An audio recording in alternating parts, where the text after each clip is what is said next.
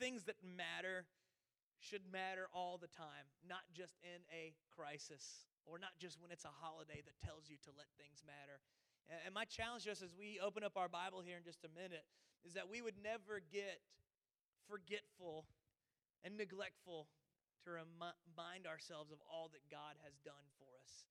It's really easy to go through life, remember the things of yesterday, and oh, God was faithful then, and just get kind of out of sight, out of mind. But I want to show you as we open up God's Word that bad things can actually happen if we forget to remember, if we forget to put God first. Have you ever noticed that there's kind of a correlation between stress levels and prayer levels, that it goes up and to the right?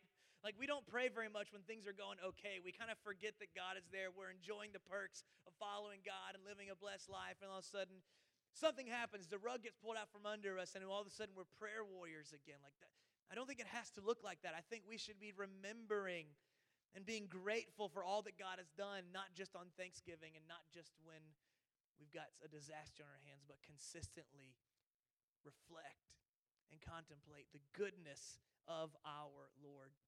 If you got a scripture, if you got a Bible, we're going to open up to a place in the scriptures called 2 Chronicles, chapter 16. It's kind of a history book of the nation of Israel and the ups and downs of their leaders and their kings. If you don't have a Bible, no problem. It'll be up on the screens. Before we read it, I want to give you just a little bit of a backdrop of what's happening in history, because when you just kind of read a few verses, it's really easy to take it out of context. We're studying today a young king named Asa. He was a good king. He was a godly king. What nation was Asa king over? Well, God's chosen people, the Israelites, the Hebrews. They were 12 tribes from thousands of years ago. They were placed in slavery in the land of Egypt. God raised up a leader named Moses to get them out of Egypt, to set them free, and eventually guide them, millions of people, into the promised land. And so they end up finding their way into the promised land, and they look at all the neighboring countries and nations and kingdoms, and they're like, God, give us a king. And God didn't really want them to have a king because God knew what would happen when power could corrupt the hearts of men.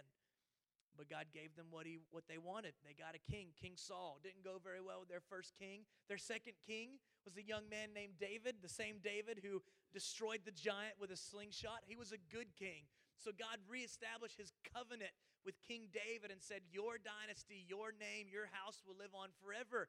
And what he was doing was foreshadowing Jesus.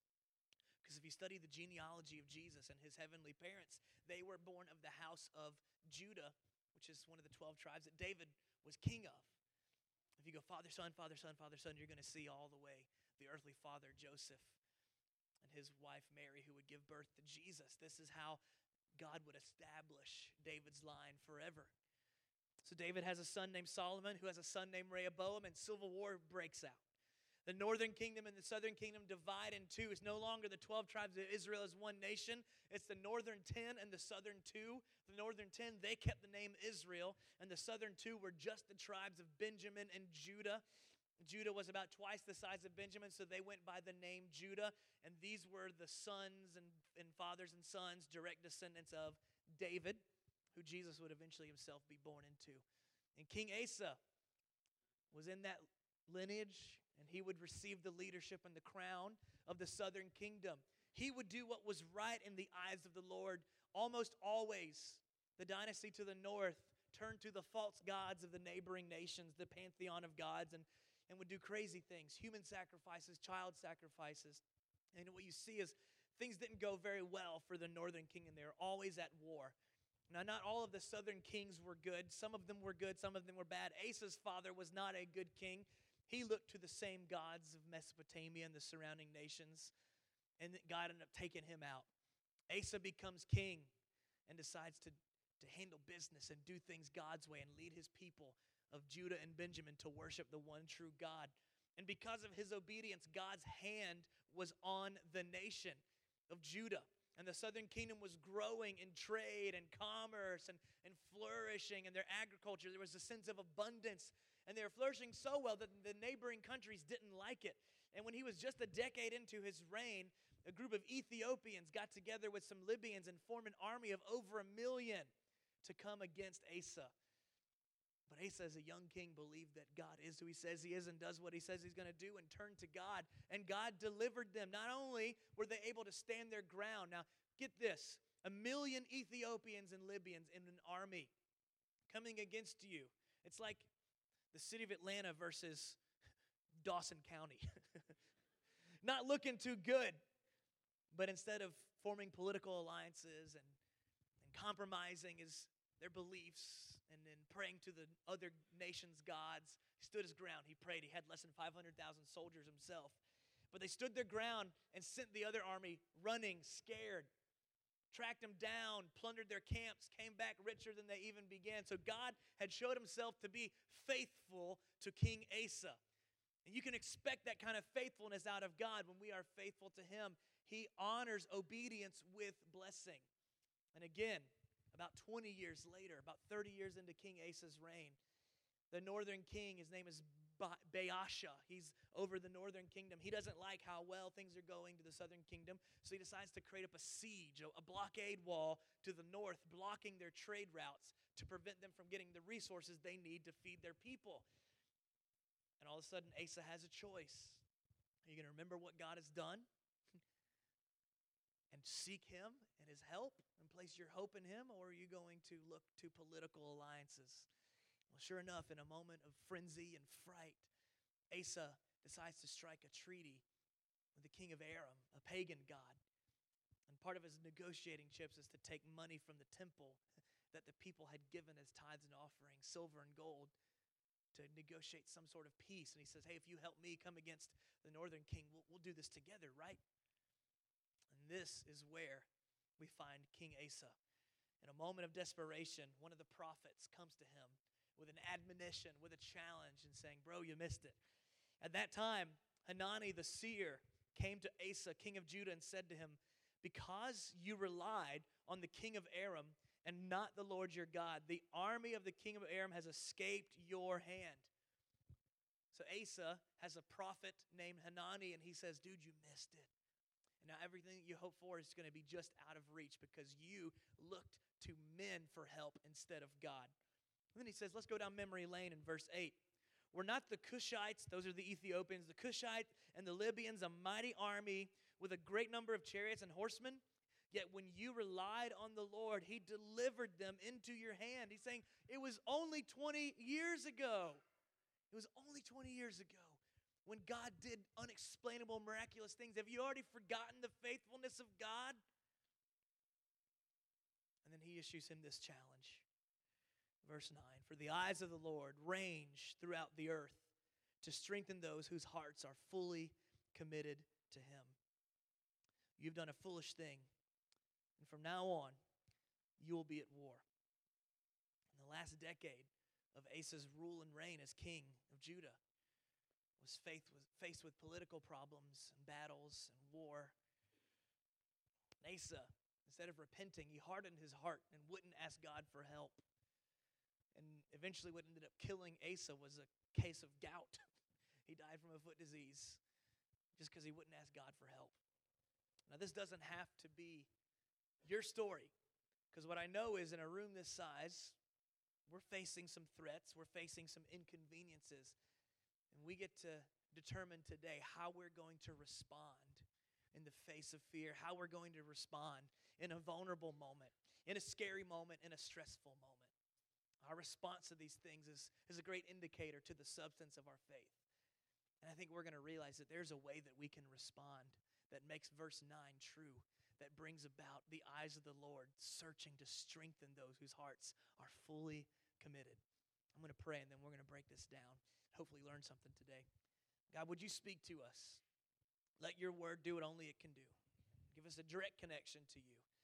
We are listening. We want to experience life change today. We want to trust you deeper. We want to know you better.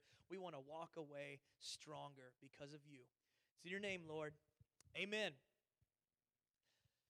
So I really believe that God wanted to do something miraculous again.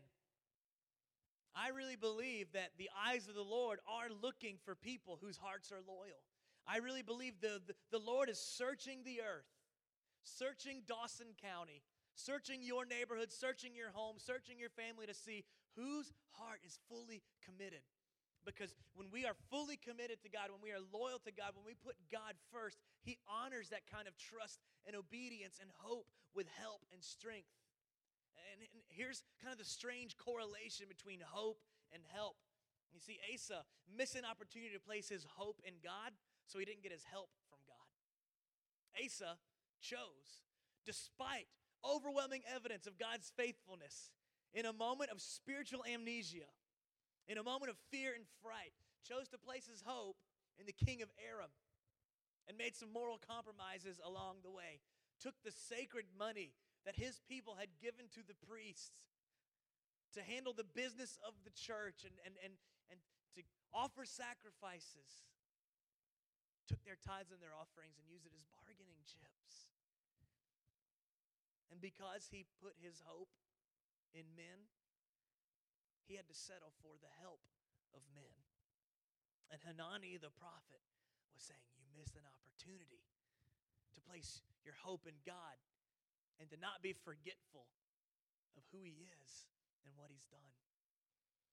And so here's what I've learned in my life is that where you place your hope is where you find your help.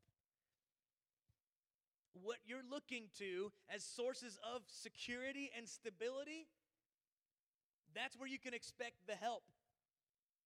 But just beware. The help of things and stuff and status and pleasure all run dry eventually. There is only one source that is never depleted. There is only one source of hope and help that is unlimited in its potential to help you discover a breakthrough. And that source of help is our God, and who's made Himself accessible to us through His Son, Jesus. And it's a lot more than just saying, forgive me, and then getting into heaven on the other side of eternity. No, this faith that we place in the Lord is supposed to have utility for us today. It's supposed to have function for us today. Your salvation is not just to escape hell. Your salvation is to escape yourself. Your salvation is to live better today. Your salvation is to have a sense of abundance and strength and confidence, not in your accomplishments, not in your net worth, not in your reputation and your resources, but who God is and what He's done. Child of God, you're supposed to walk with confidence, not cockiness. Cockiness is rooted in me. Confidence is rooted in Him. In His eyes, His heart's desire is to look at those who are struggling, to look at those who are living in something fearful, and to display His might and to display His power in your life. And the things that you look to as sources of hope and security are limited in their ability and availability to provide help. That doesn't mean they're bad things. I'm a believer in planning for retirement. I'm a believer in having an emergency fund. I'm Dave Ramsey all day long, baby. It's not bad to have contingency plans. That's wise. But to do these first, as your first line of defense, as your first response, is ignoring the fact that there is a God in heaven with unlimited resources who wants to strengthen you. So there's a lot of things in your life that we're looking to for hope and help, and they're not bad things. They're not evil things. It wasn't evil for Asa to look to the help of a neighboring territory and country. There could be a chance that if Asa would have prayed first, God would have said, I got you. I've got one of your countries that is friendly toward you, and he likes you better than the king to the north, so I've got a plan. But because Asa took matters into his own hands, God could not bless it. But I think we kind of evaluate where we place our hope sometimes based on, well, it's not so bad. And I want you to know you can't call something good just because it's not bad. What Asa did was not evil, was not rebellious, was not morally wrong to think, who could help me here? He was settling for not bad when he could have settled and accepted the help of the King of Kings and the Lord of Lords, who's the same today, yesterday, and forevermore, who owns the cattle on 1,000 hills, and that's ancient Hebrew talk for saying he's rich, he's loaded, he's got you covered. See, when we settle for what's not bad, that's the same kind of response that when you need to go see a doctor, but you're like, it's not so bad. I'll see the chiropractor later. Like, God doesn't want you to live a life where you're tolerating the inconveniences. God wants you to live a life of victory. God wants you to live a life of strength and accomplishment through Him. That doesn't mean there won't be struggles. That doesn't mean there won't be trouble. That doesn't mean you won't get a diagnosis that blows you away and you have no idea how you're ever going to afford the treatment for it. That doesn't mean you won't battle crippling mental illness. Life happens.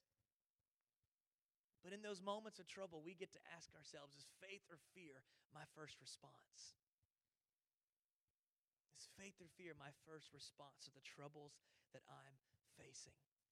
Because just maybe, this all-powerful, all-knowing, everywhere at one time God knows what you're up against and has allowed this moment of weakness to test our faith, to see if we really believe He is who He says He is, to see if we're going to succumb to spiritual amnesia like King Asa and forget the faithfulness of God.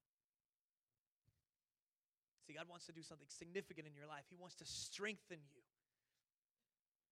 But keep in mind, strength only has value in times of weakness.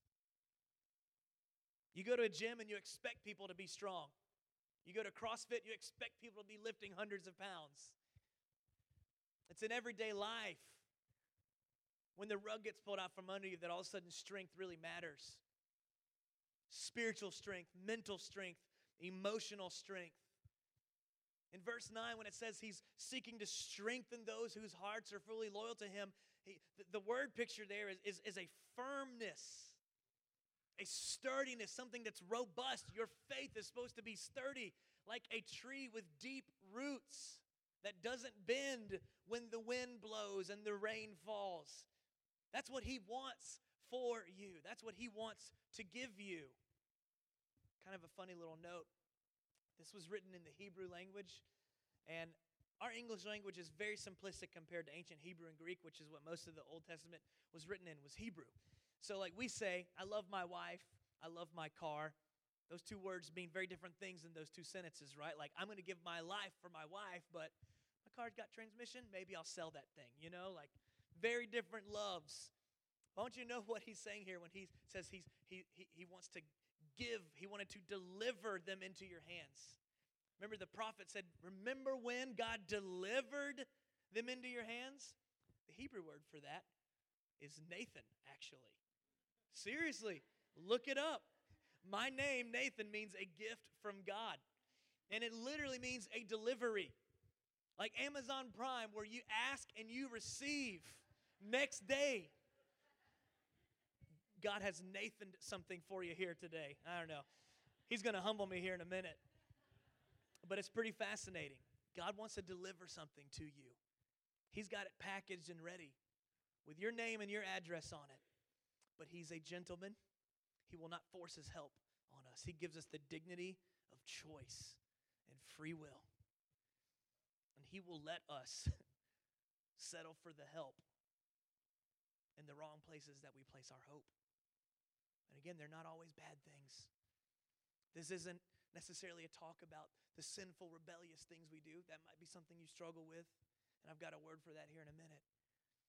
But I think the most of us, where the enemy comes in and tempts us to turn our backs on God, is not bad things. It's just not good things, not God things.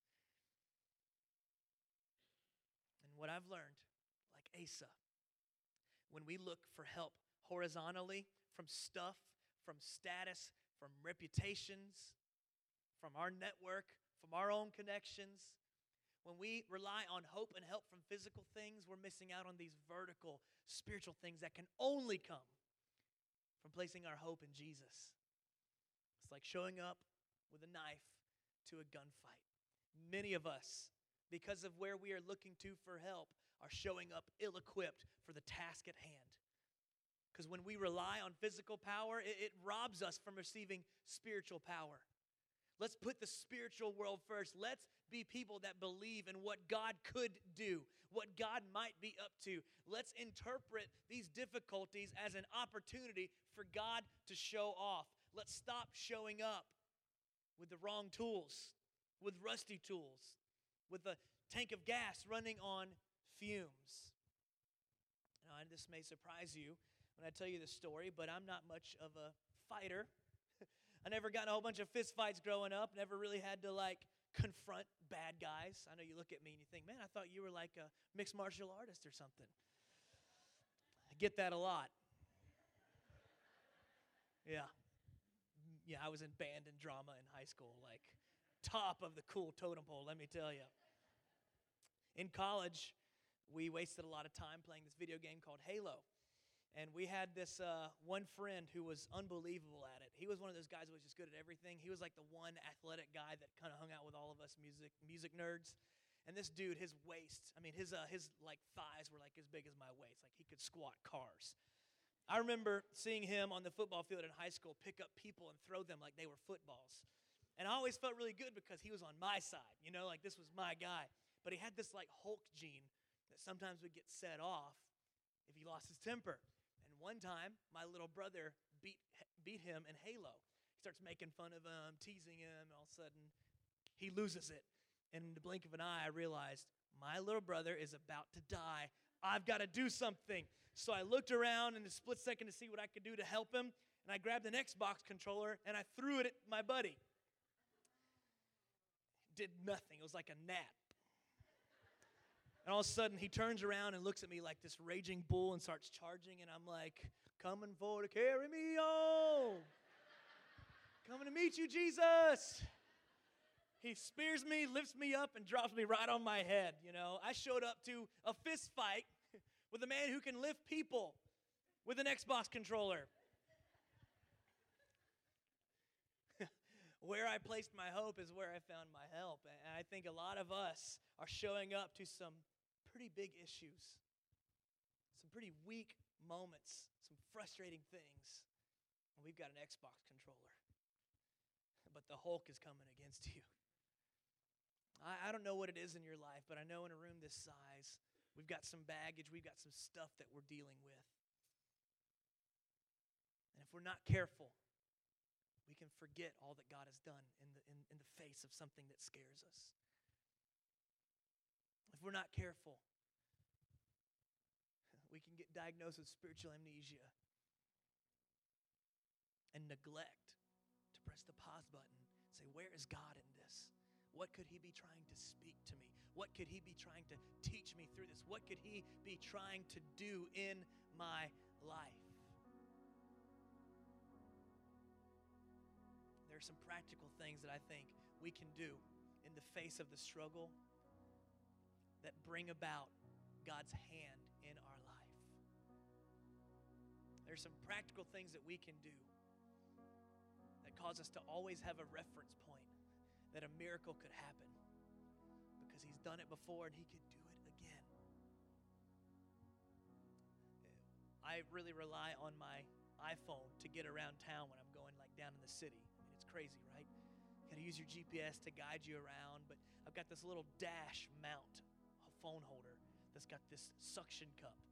And every few months, that suction cup kind of loses its adhesive properties. And so you've got to take it off before it falls off and take a wet rag or a wet paper towel and kind of clean it, and it gets its stickiness again. But man, I think that happens so often with us when it comes to the things of our faith and the things of God. Is those miraculous moments in the past lose their sticky properties, and it doesn't really hold like it used to.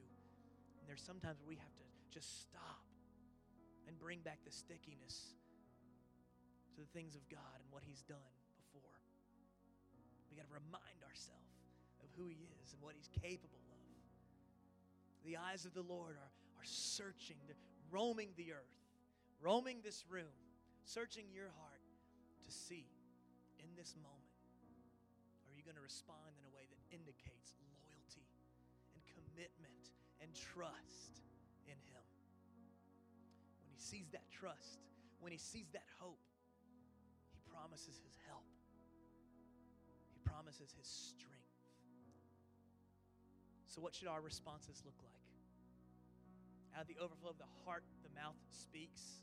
Our actions are indicators of our beliefs. So let's take a look at the way we're responding to the troubles. And it gives us a reference point of maybe some things that need to be recalibrated that can warrant God's hand of blessing on our life. I wrote down here in my notes, if you're dealing with hurt, I'm talking about betrayal. You've been lied about. Maybe something as simple as mean comments or emojis on social media. But something that's hurt you, something that felt personal. There's a response that can bring healing. And it's to love your enemy, to bless those who curse you.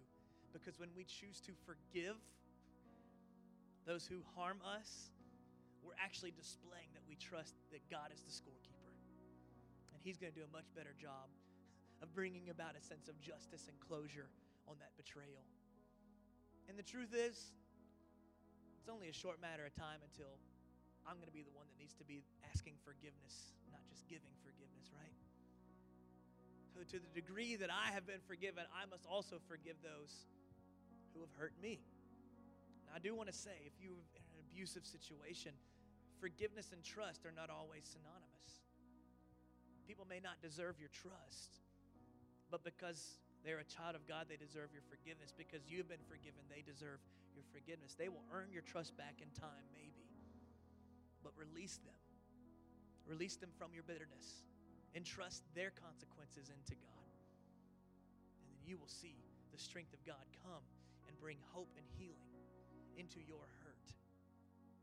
There's many of us here who don't have clarity about a big decision. What should I do? Should I take the job? Should we move? Should we switch schools? And you can have a sense of worry or anxiety about next steps.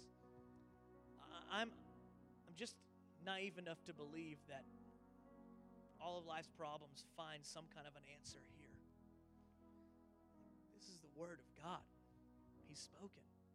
We may not always be listening or opening it up, but He has spoken. And in the book of Isaiah chapter 55, it says, the Word of God will not go forth without accomplishing its purpose. It will not return void.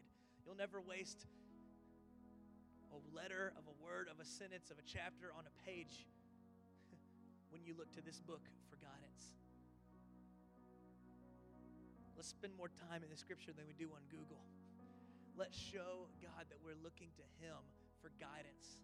It doesn't mean the anxiety and the worry and about all the hypotheticals and all the things you can't control, they're going to remain outside of your control.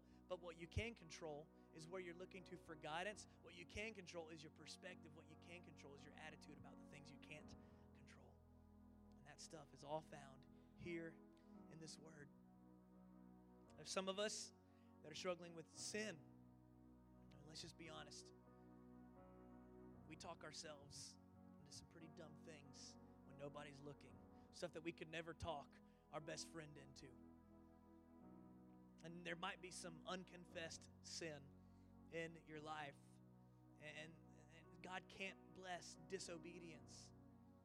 And what I want to challenge you is there is a response that brings strength even in a moment of rebellion. There is a response that brings a sense of reconciliation between you and the Holy Spirit. And when you are facing temptation, I want to remind you of a verse in 1 Corinthians chapter 10. It says, no temptation has seized you that you can't overcome, that God doesn't provide a way out of. That verse gets wrongly quoted a lot and says, God's never going to give you something you can't handle. That's not what He's talking about. God will absolutely allow things to happen in your life that you can't handle because He wants to see if you will turn to Him or not. But when it comes to temptation and sin and doing the wrong thing, there's no temptation that is beyond our ability to say no to. The God first, the God loyal, the fully committed response is to run. Run. It says don't even have the appearance of evil. Get yourself out of the situation where temptation is even a reality. Don't give the enemy a foothold. Don't give the enemy a reason to force you outside of God's protection. He's looking to strengthen those whose hearts are fully committed.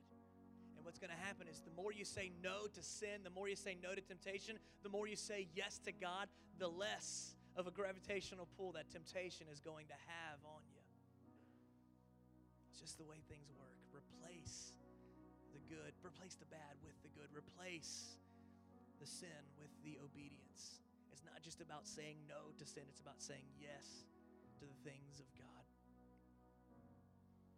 See, there's something that we can do in every situation we face that would bring about God's blessing, God's strength. He eagerly wants to show off in your life. It's my belief that it's in these moments of pain and suffering and struggle that the greatest evidence for God is submitted to the court of public opinion. It's in these moments of difficulty that people look at the response of Christians to see if there's any validity to this Jesus way of living. So let's look at the struggle through that lens of what God might do, what God is wanting to accomplish, how His power and His strength could be made perfect and be made visible to the onlookers in my life, despite and through my weakness. You can probably feel His presence, His eyes searching your life right now, urging you to turn over that new leaf, to say, yes, I trust you. Yes, I remember you. I'm not only going to remember you when things get bad, I'm going to remember you when things are good. I'm going to keep the things of God in front of me. I'm going to be more consistent in my prayers. I'm going to be more consistent in my study. I'm going to lean on you, and I'm going to celebrate you when things are good, and I'm going to celebrate you proactively, preemptively when things are bad. His eyes are searching. He wants to do something in your life. Where we place our hope is where we find our help. If you're tired of settling for the help of mere mortal human things, today's the day to recalibrate, to find deeper levels of obedience, deeper levels of trust and reliance upon Him. The ball's in your court. What will you do today that shows you've not forgotten who God is and what He's done? Let me pray for you. Then the band's going to lead us in one last song. God, I thank you so much for our church. Thank you so much for stories like this. Lord, Scripture is full of real life examples, and I pray that we don't get overwhelmed when we study, and we may not know all the history and everything, Lord, but we can look at moments like this with real humans that struggled with real fears. And I pray that we would take note of our response to fear, that would bring about your strength, your hope, and your healing in our life. And I thank you in advance for the prayers that are going to get answered, for the faith that are going to be renewed as we choose you, as we remember you, as we reflect on you today. It's in your name we pray.